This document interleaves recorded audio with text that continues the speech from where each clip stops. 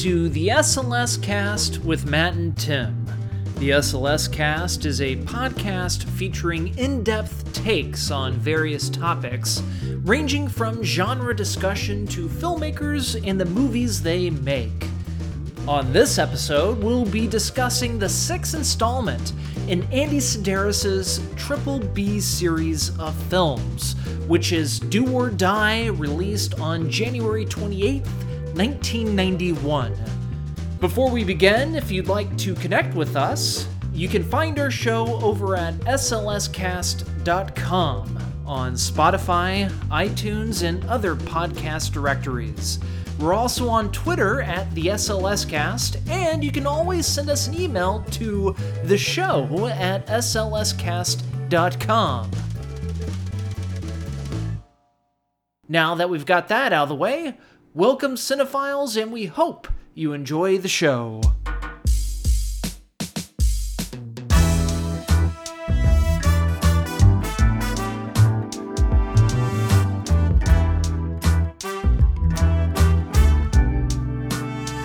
Welcome again to the SLS Cast with Matt and Tim.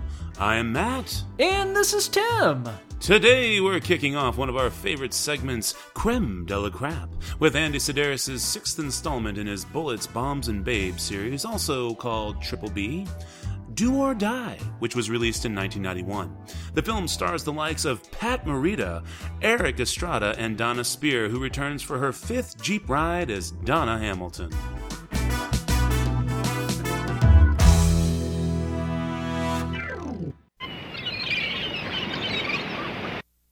Do or Die, a new kind of game. I have hired 6 teams of assassins. You are their quarry. Pat Morita stars as Kane, an international crime lord with a score to settle. You are dead. Nothing to it. Right. Starring Eric Estrada, Donna Spear, Roberta Vasquez, Bruce Penhall, and Pat Morita as Kane. We get hazardous duty pay for this.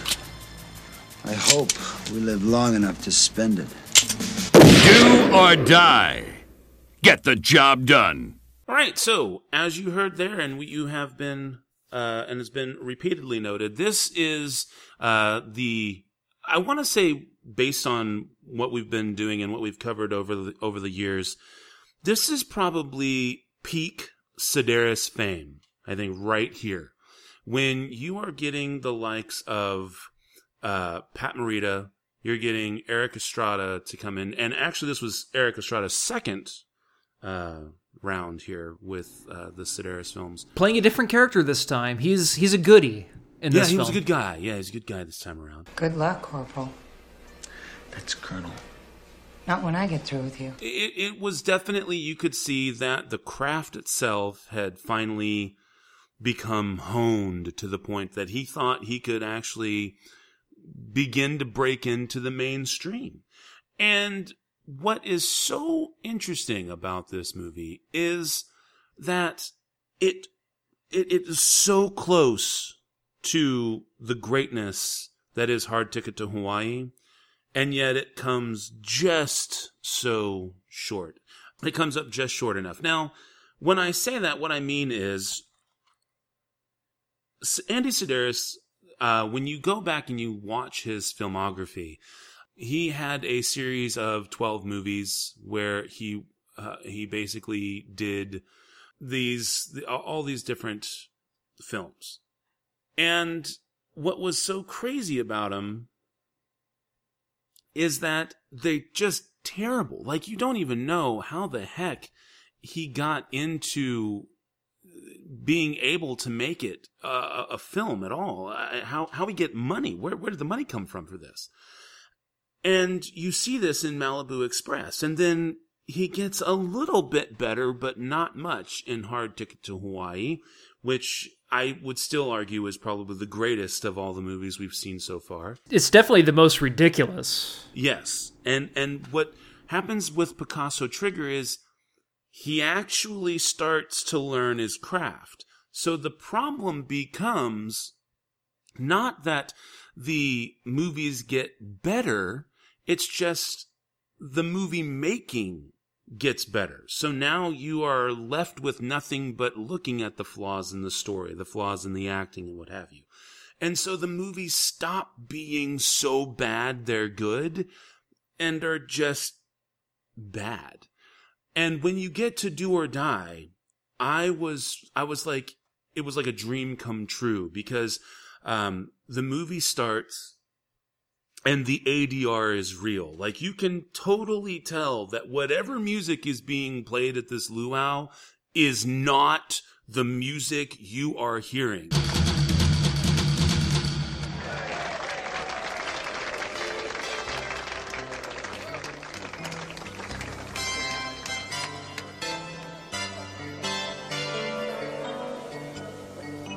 But he has done such a good job of trying to put crowd sounds back in, and watching the entire crowd wave their, their little, when you make your little surfer dude hang 10 with the thumb and the pinky, and everybody. Oh, the hang loose. The hang loose. There you go.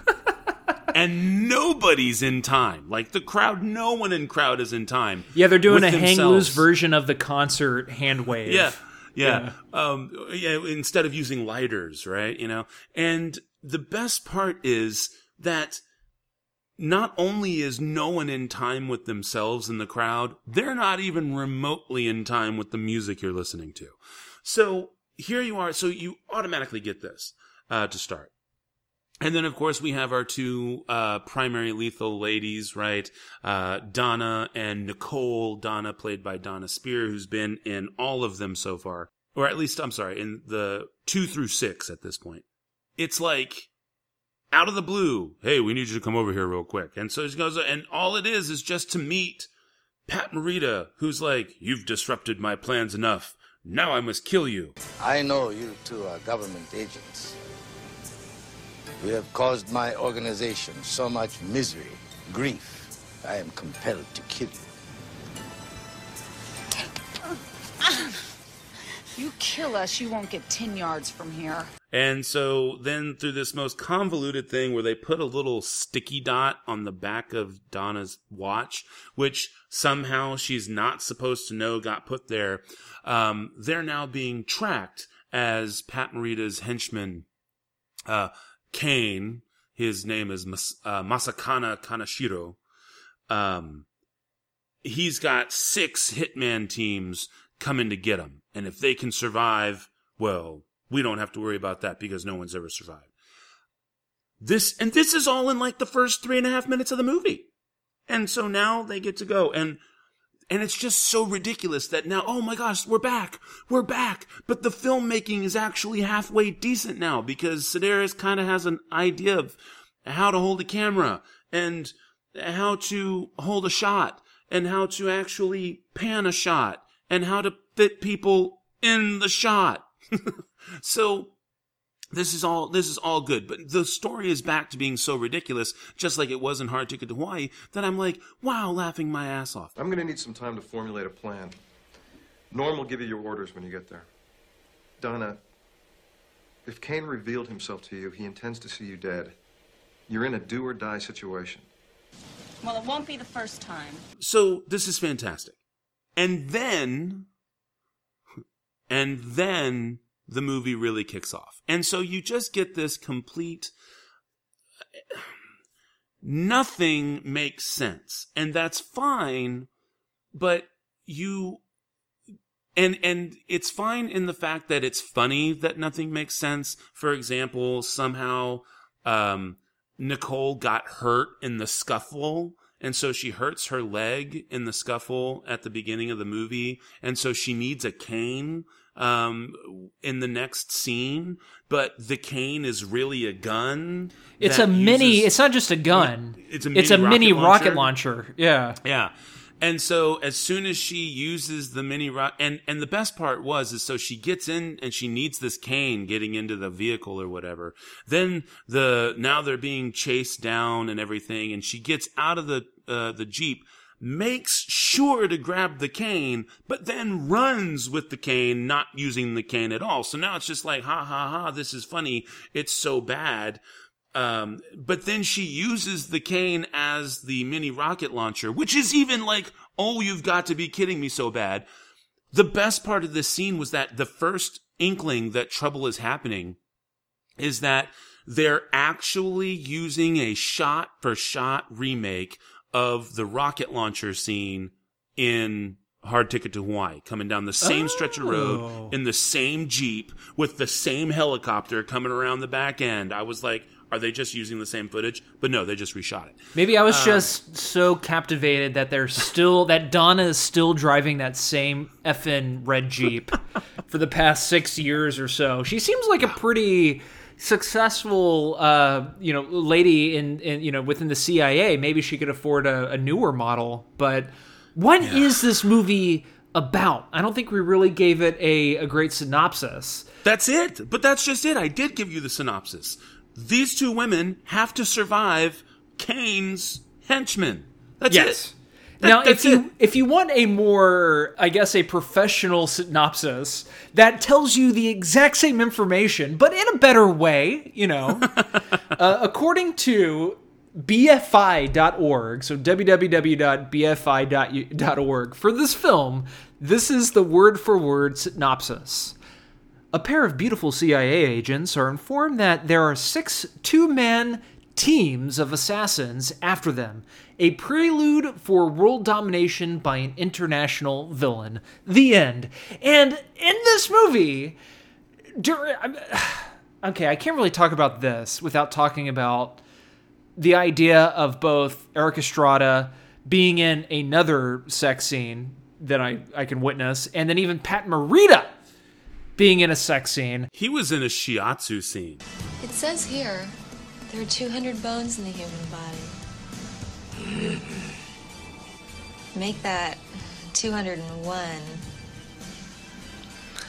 Not for long. He was, but there were at least... I know. There's a couple scenes where they're like kind of maybe or whatever. Yeah, it's like oh shit, like this could happen. Like I might see Pat Morita. Not that I'm not saying because I want to see it, but oh God, I hope I don't see it. But what we get instead are Pat Morita's like sexy porn moans.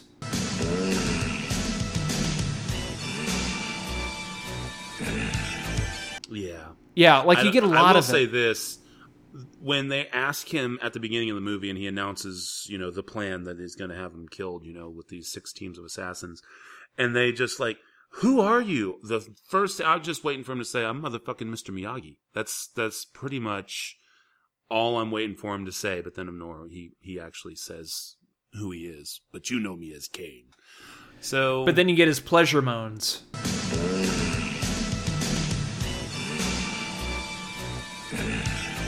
Yeah, the pleasure moons are definitely something else. But what I do like, going back to the reasoning of the film, which does not make sense at all. There's a scene where you think Pat Morita is about to have a little bone fest with his assistant named Silk, I think.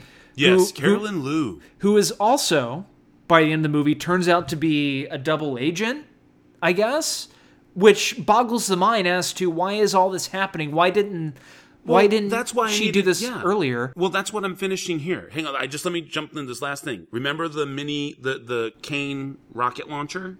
How could I forget? Yeah, okay, so she fires the rocket launcher, blows up the helicopter, and then the Kane just disappears. Like, after that, the Kane was like... So this is the whole thing. It's like, wait a minute. So was the limp needing a cane a ruse?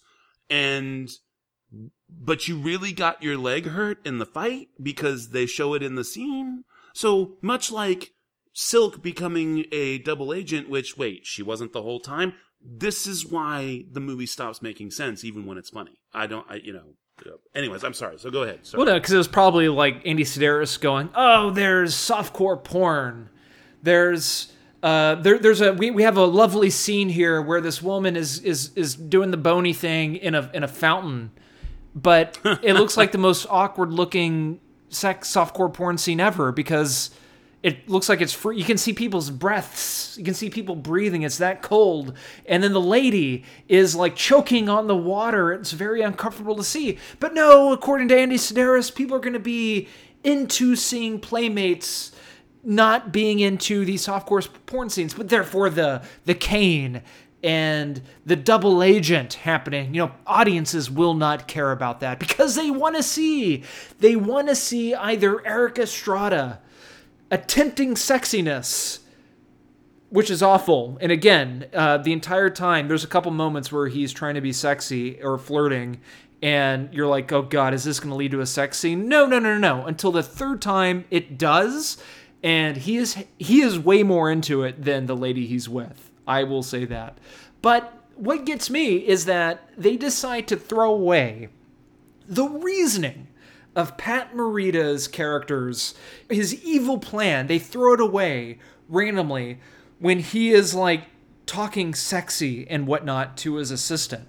You think there's going to be a bone fest, but no. You find out that his entire scheme is about influencing the United States Stock Exchange? We must keep in mind that our business here in Hawaii is the first step towards manipulating the American stock market. It's very simple, really. It has to do with a game I call risk tolerance. Risk tolerance? For instance, in the game of commerce, the risk tolerance is money. In the game of death, the risk tolerance is human life. In the game of romance, the risk tolerance is you. Don't ask me. I'm still sitting here trying to figure out how this whole computer program that's projected on the wall is using a physical hard map, like a truly physical map with a little hole drilled in it that has the red light up and the green light up, but then they just go back and show it before they put the green light in to make the green light go away. Practical effects, baby. Matt is talking about the For Your Eyes Only death game. There is a computer set up that apparently is the what is it called when cockblock. It completely cockblocks Pat Morita throughout the entire movie until he receives his sensual shiatsu massage or whatever. There's this little screen that comes up that they only look at when somebody when a pair of their henchmen dies at the hands of the good guys, whoever they are, the CIA, Donna, and whoever their interchangeable team is. And it's literally, you see the characters' names, the group's names, after they die, and you just hear them go, doo, doo, doo, doo, doo, going to this box called like the Death Zone or something like that, and they just explode in 8-bit graphics or whatever. Yeah, it's a lot of high-tech thinking went into the making of this film. Yeah, definitely showing off some special effects. And I like how he has really, by the end of this movie, he is really trying to hard sell that this is going to be like a really cool TV series because they all get together dressed up with their glasses of champagne, ready to cheer the fact that this is over and move on to the next adventure. And I'm still trying to figure out how anybody got anywhere. I'm still... Well, they wrap everything up with like a nice little bow at the end of the film. But you as the audience is left with, why did we watch this film? Because it ends with all of the good guys in a profile shot. You know, think of a Last Supper shot where everybody is awkwardly at, I assuming, a fancy dinner party. And the camera is just on them, completely a frontal shot. And they decide to wrap everything up with this nice, pretty little bow. But it is effing awful. The final moments of this film, the dialogue is atrocious. Some of the worst I have bared witness to in any of these Andy Sedaris films. Yeah, I agree. I can't get over it. I shot a duck. Flying, full speed. I can verify that. It'll look good on your resume. Word from Washington is that everyone's resume looks good after this operation. I knew that. You knew that. I knew that. Cheers. Cheers. Down in the bayou, that's where we'll meet, under the pines of the hanging tree. But I gotta ask you, two things that I was interested in, one more than the other.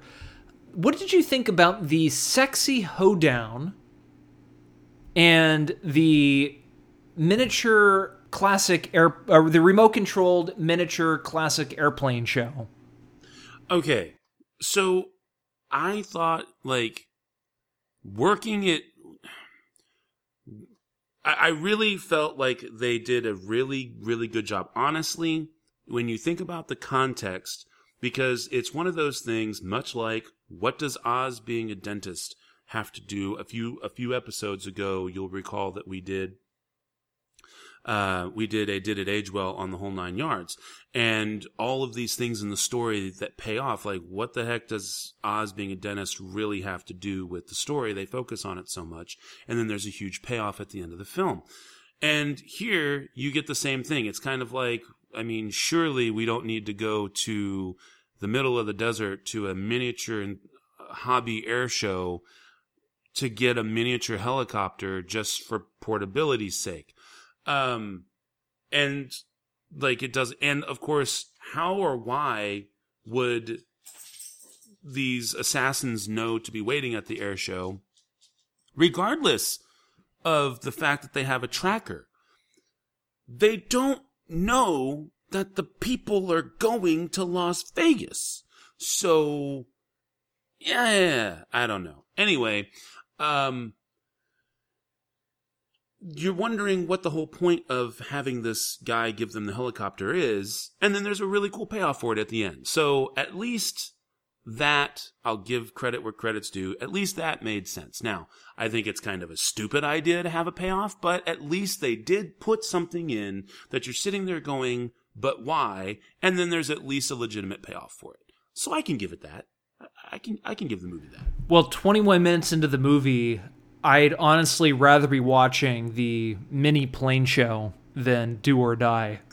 Like, there was more tension in dramatic moments watching one of these guys land one of these remote-controlled planes. What I thought was so good about the scene, though, is that they really, like, let the announcers just go. Like, we know what the Mustang is. Joe, we know what a P-38 Mustang. We know when they're doing it.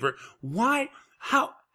Why? We're going to have some giant scale planes flying. QSAA, meaning Quarter Scale Association of America, means that the airplanes have to be 1/4 the scale of a real aircraft or larger, or have a minimum wingspan of 96 inches.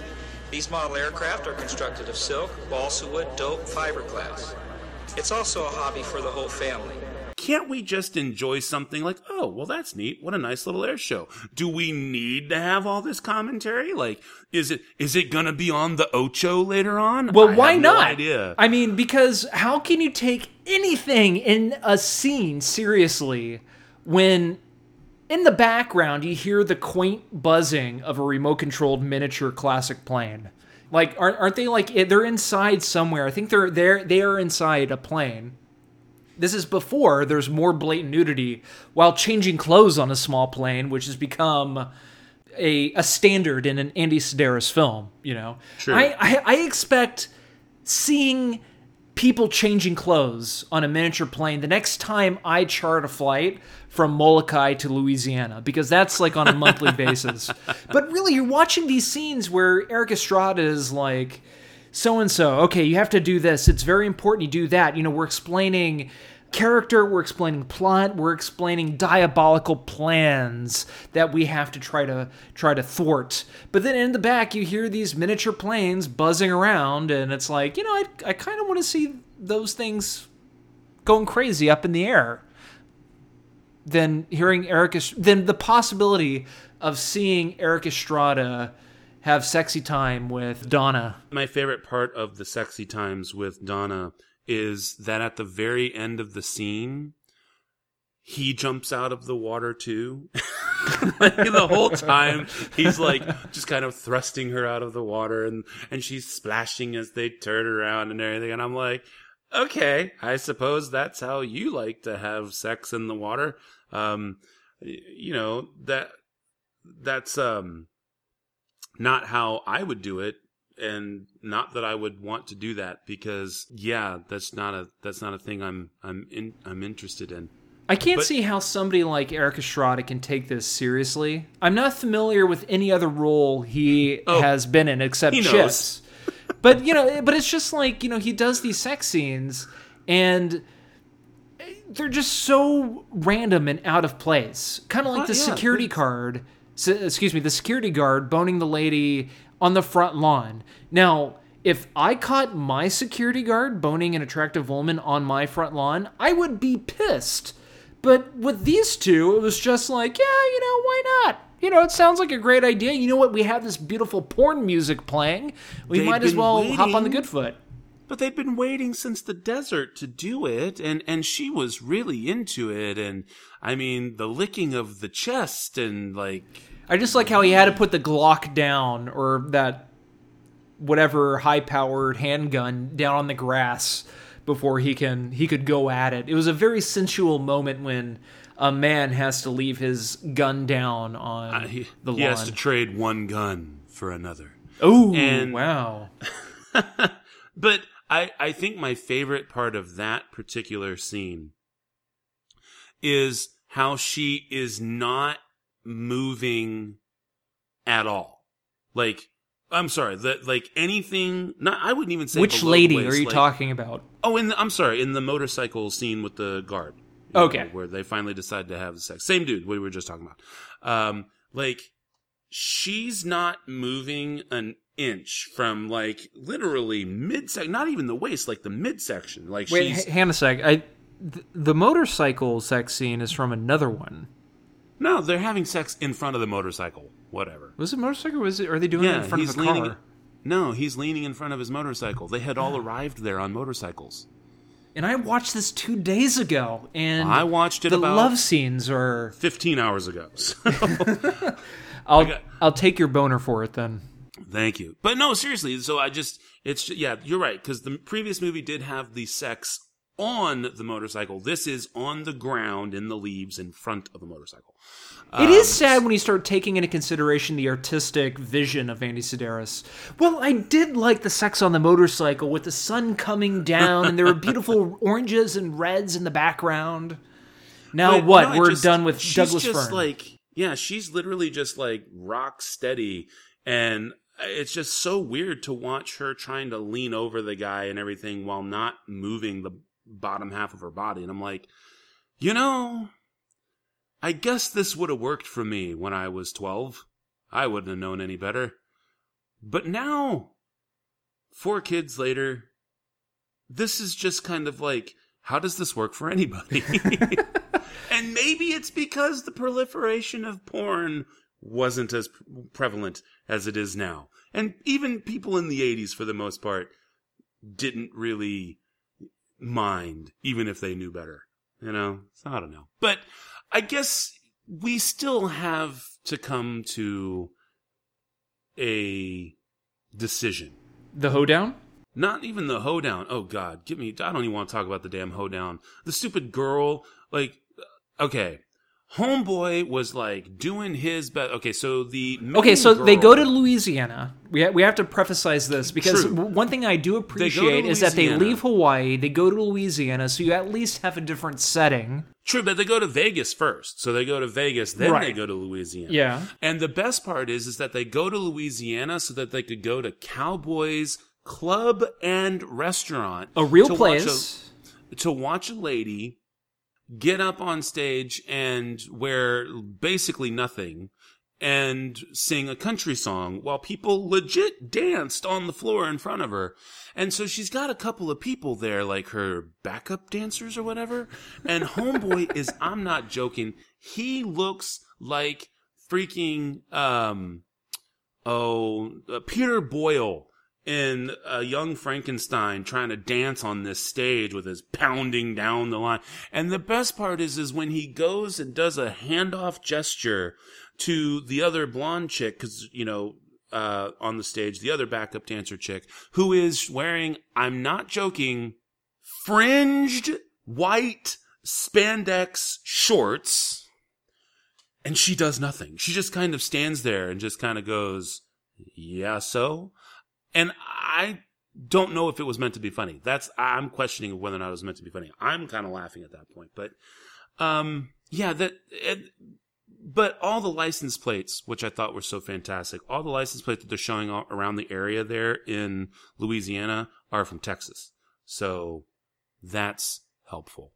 I don't know. I'm just, I just need to know what your decision is, I guess. Before we get to that, there's one important thing that I have highlighted in my notes, bolden, red, to stand out, that I have to say that this movie does accomplish something that is worth mentioning, and that is one of the most sexiest dressings I have ever seen. I'm not saying undressing. I am saying... In the RV? Dressing. Yes. What was that even for? I mean, all they did was get out of the RV and get into a green Volkswagen Bug. Like, why? Well, she had to look good for it. Like that, I watched that and it was enough for me to write a note. I'm sitting there watching that. I even had the wife sit down and, she was kind of halfway paying attention to it. Even I had to stop. I'm like, wait, no, you watch this. She's like, what the hell is this even for? And I'm like, and this is what I'm saying. So, yeah, neither one of us could figure out what the hell that was about. I'm just kind of like, okay. But did you like it?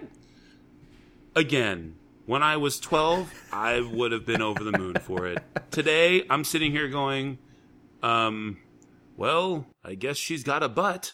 So there's Well, it's great. It's a 3-minute dressing, and she probably has 2 articles of clothing. She has the G-string and then the pants, and that's it. Yeah, it's insane. Okay, so what did I think about the film? I hate saying this because I actually had a lot of fun watching it, and I watched it by myself. I think it says something when you can watch something by yourself and you have a good time viewing it. I can only imagine what it would be like watching it like with you, Matt. Obviously, probably we would have clothes on if we were watching it together. But I cannot say that it's... I'm willing to let your shiatsu hands give it a try. Just as long as you moan like Pat Morita currently.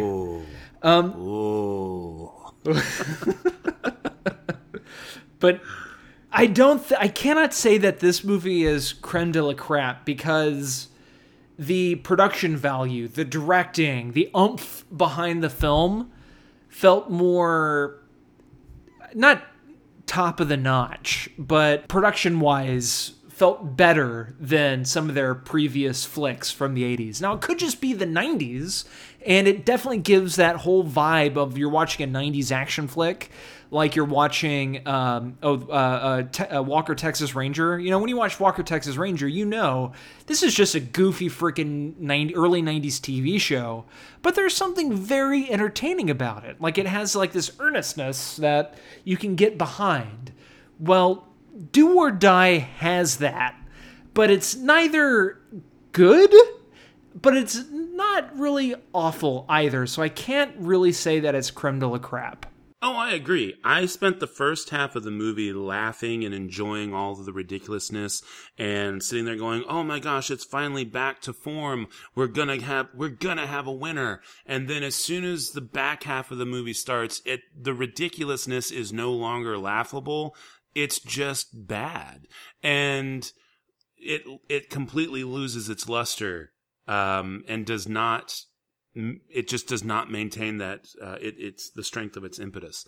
So, it's definitely not the worst of the Crème-De-La-Crap. I would say it's not even the worst of the Sedaris movies that we've seen so far. But is it Crème-De-La-Crap? I too say no. Bam. Yeah. Or boing. Or not. Or flaccid.